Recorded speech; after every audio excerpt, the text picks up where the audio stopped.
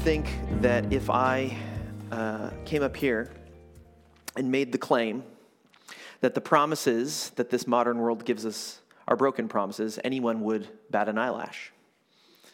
Our age is marked by cynicism, skepticism, suspicion of institutions, and the idea that nothing comes for free. This is the age of constant scam calls and scam emails.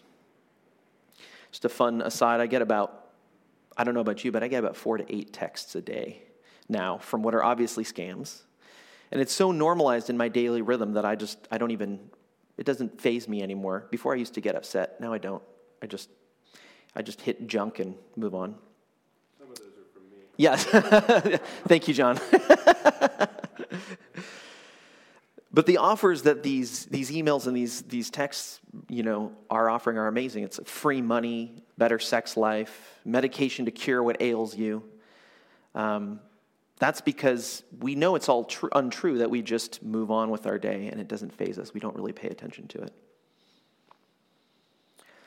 And to remedy some of this cynicism that we have in our culture, we've tried many options and visions and utopian agendas, and we've been left out in the cold. I would say that one of the key cultural flavors that I think is left in our mouths these days is incredulity. In our own little kingdom of Silicon Valley, we actually have living human examples of these promises. People once looked to titans of the industry for guidance and were in turn essentially sold a pack of lies. Yet these lies were still swallowed in the hopes that it would fulfill us as a society. When you're a starving person, you may even eat dirt to fill your belly. But the true stories slowly came out about these supposed titans. The journalism was done and printed, and it became clear that these heroic people may not have ever existed in the ways that we thought that they did. Time testing their offers of salvation, and their offers were found lacking. A former Apple executive once said prophetically, I think, in 1997 of Steve Jobs, "It's amazing how he gets people on board, and it's also amazing that he can live with himself."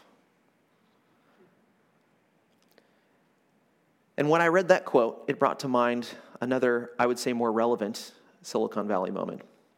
That is the story of the company Theranos and its founder, Elizabeth Holmes. Who knows that story? Has anyone heard the podcast, The Dropout? No? Okay, a couple people. Well, you're going to hear a truncated version of it. So again, as we know, Elizabeth Holmes offered this amazing, amazing promise that seemed too good to be true.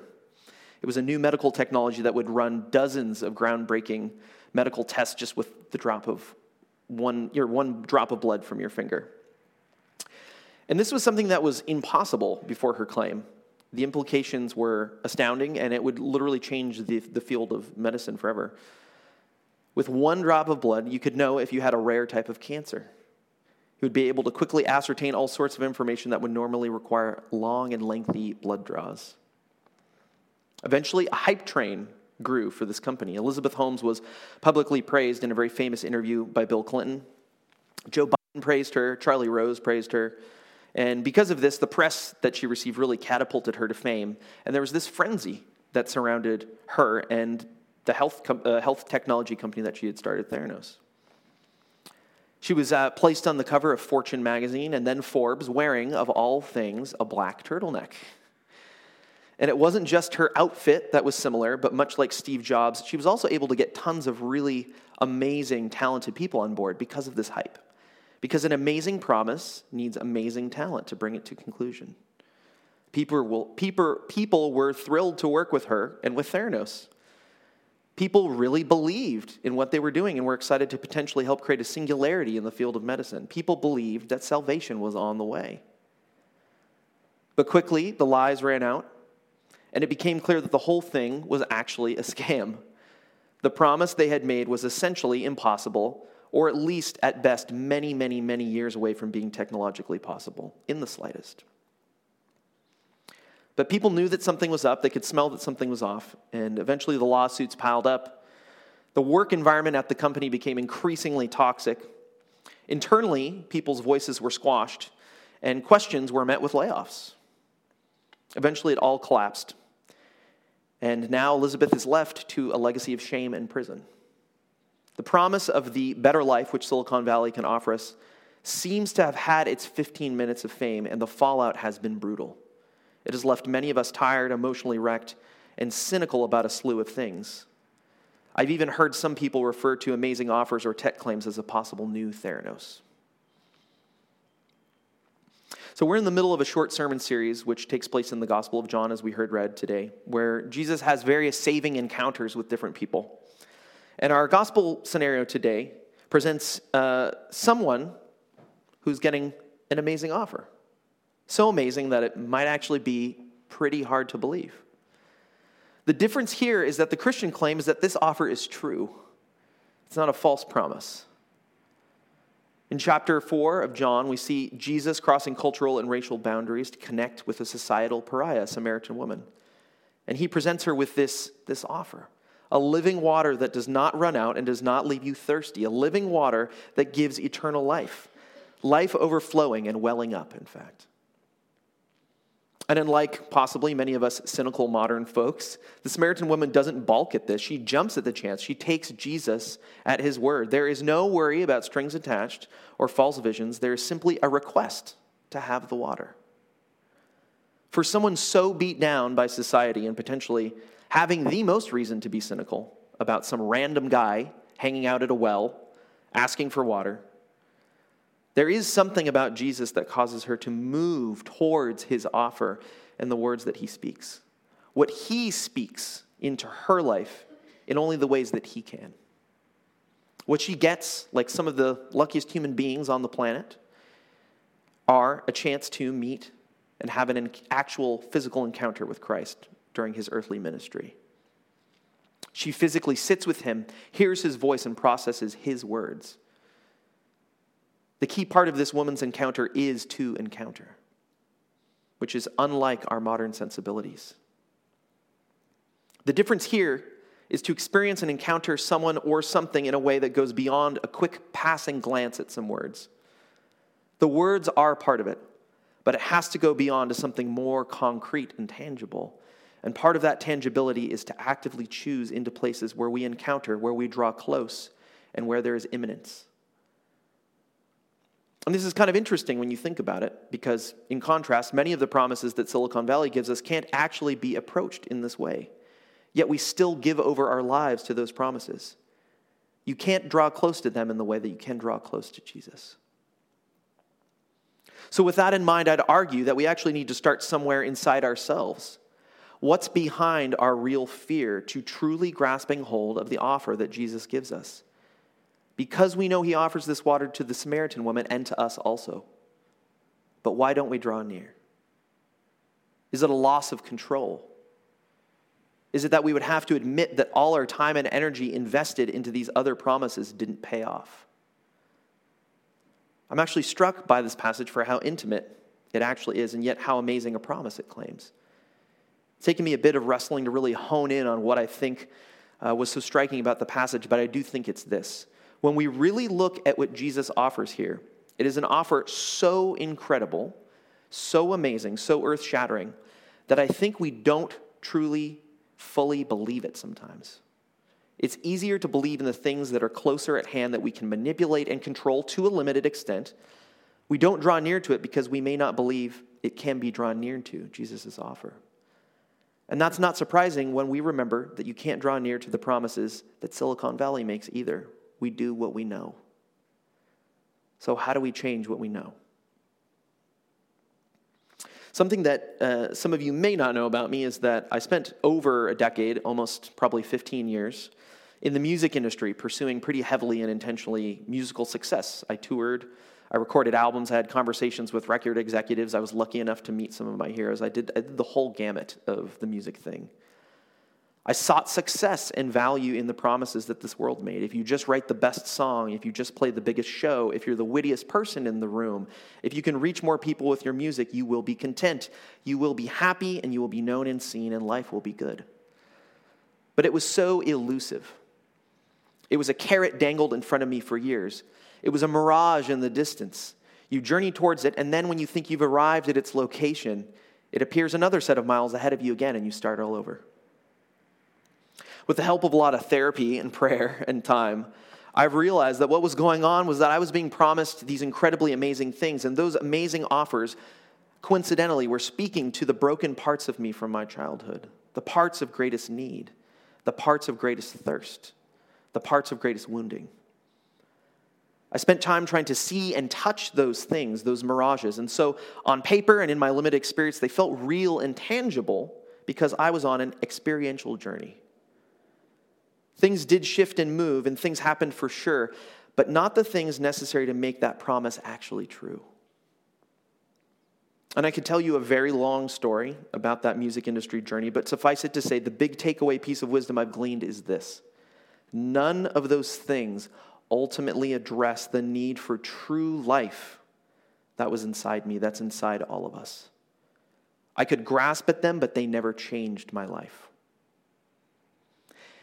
And you may not be in the music industry, but that's arbitrary because we all have our own proverbial music industry. Maybe it's the tech world. Maybe it's our relationships. Maybe it's other forms of success. Maybe it's our skills and abilities, things that we actually can touch and use. Maybe it's how people think of us. The list is literally infinite. Upon reflecting on the gospel reading for today, I sense that whatever was truly going on for the Samaritan woman in her life, her place of greatest wounding and need was in her relationships. Jesus begins to recount her life story, explaining she has had 5 husbands, and currently the man that she's with is not her husband, which is a scandalous reality for her cultural time and context. Her proverbial music industry was her relational history. Maybe she was going from one relationship to another, looking for that thing that would give her peace, comfort, or security. Maybe the mirage was a common one that we all have even in our culture, that a romantic relationship will fix you. Or maybe, one possibility, just throwing it out there, is that her husbands died one after another, leaving her with the narrative that there is no security in relationships, so why even be married to the current man she lives with? Whatever her story, she strikes me as someone who's running after that mirage. So then it's no surprise, really, that when Jesus offers true life-giving water, she leaps at this offer. This time was different, though, and to quote an Indiana Jones movie about a similar cup of water, she chose wisely. But taking hold of this water of life is also letting go of other offered waters. And I think we know that deep down inside, but we don't get to really let go. And that gets us in trouble when we don't let go.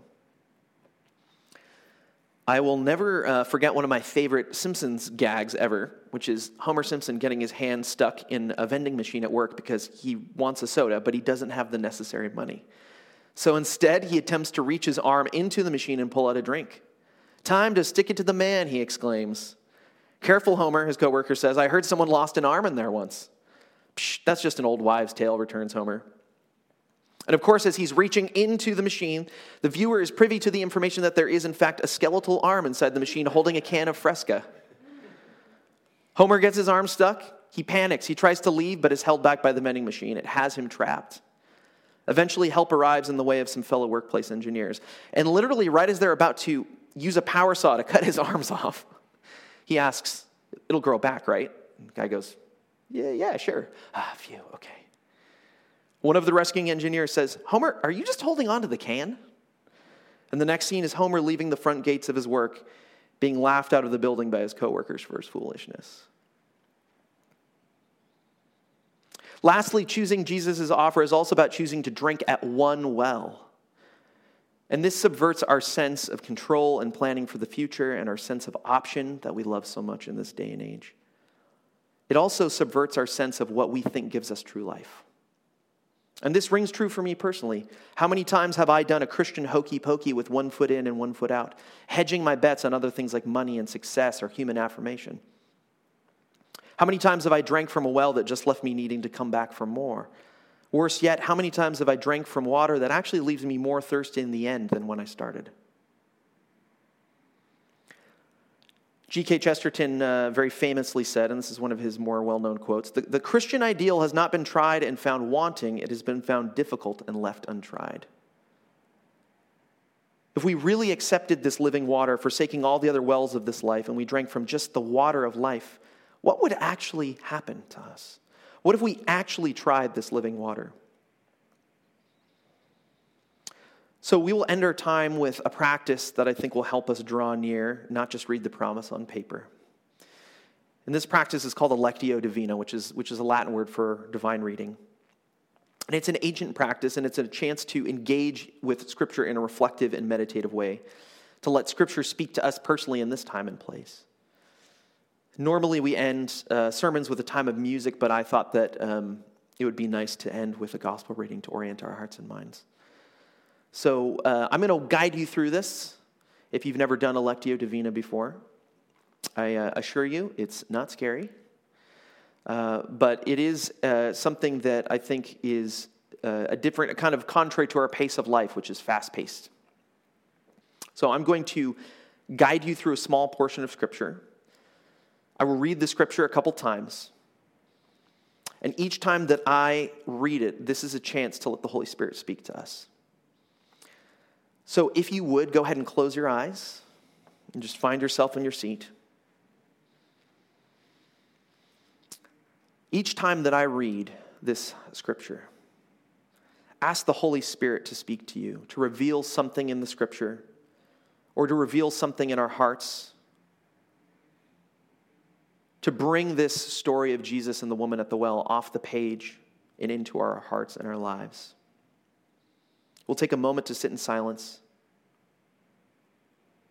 and then I'll read the Scripture.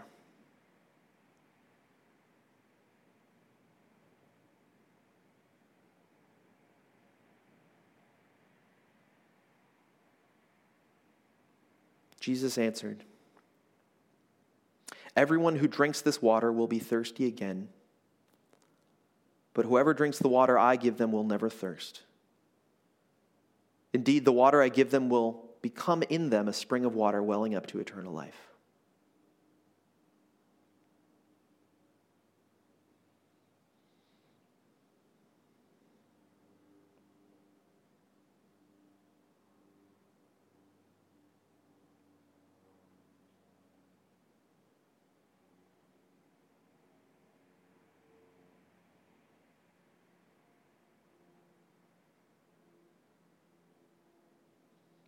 Now read the Scripture a second time. And again, this is a chance to notice something new. Maybe a word stands out to you, or a specific phrase. Ask God to speak to you. Jesus answered, "Everyone who drinks this water will be thirsty again, but whoever drinks the water I give them will never thirst. Indeed, the water I give them will become in them a spring of water welling up to eternal life."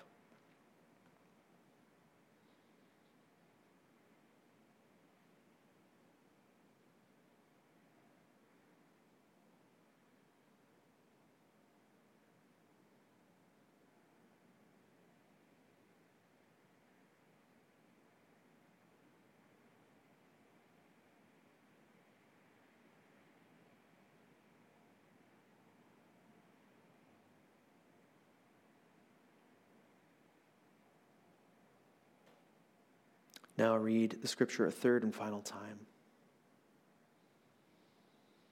And Lord, I ask, through your Holy Spirit, would you speak to us through your living word, your Scripture? Would this jump off the page? Would it become an encounter with you today through your living word? Jesus answered, "Everyone who drinks this water will be thirsty again, but whoever drinks the water I give them will never thirst. Indeed, the water I give them will become in them a spring of water welling up to eternal life."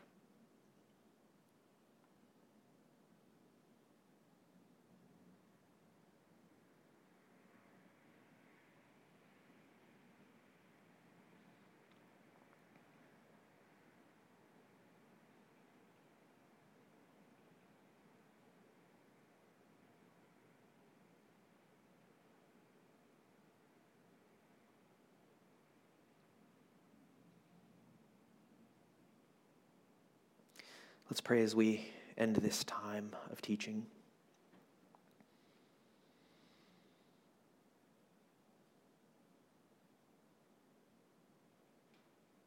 Lord Jesus, We long to drink from the living water that you offer, to be filled to overflowing, to experience true life in you.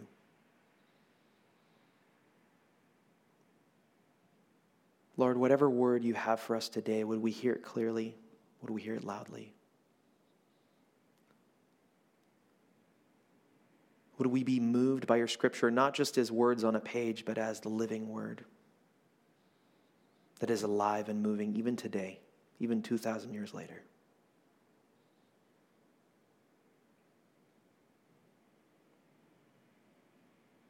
Lord, my prayer for us is that you would be nudging us to see the places where we are holding on and it's hard for us to let go. Would you show us those places where we have been drinking from a different well? And would we seek to drink from your well, Lord Jesus? We pray all this in your name.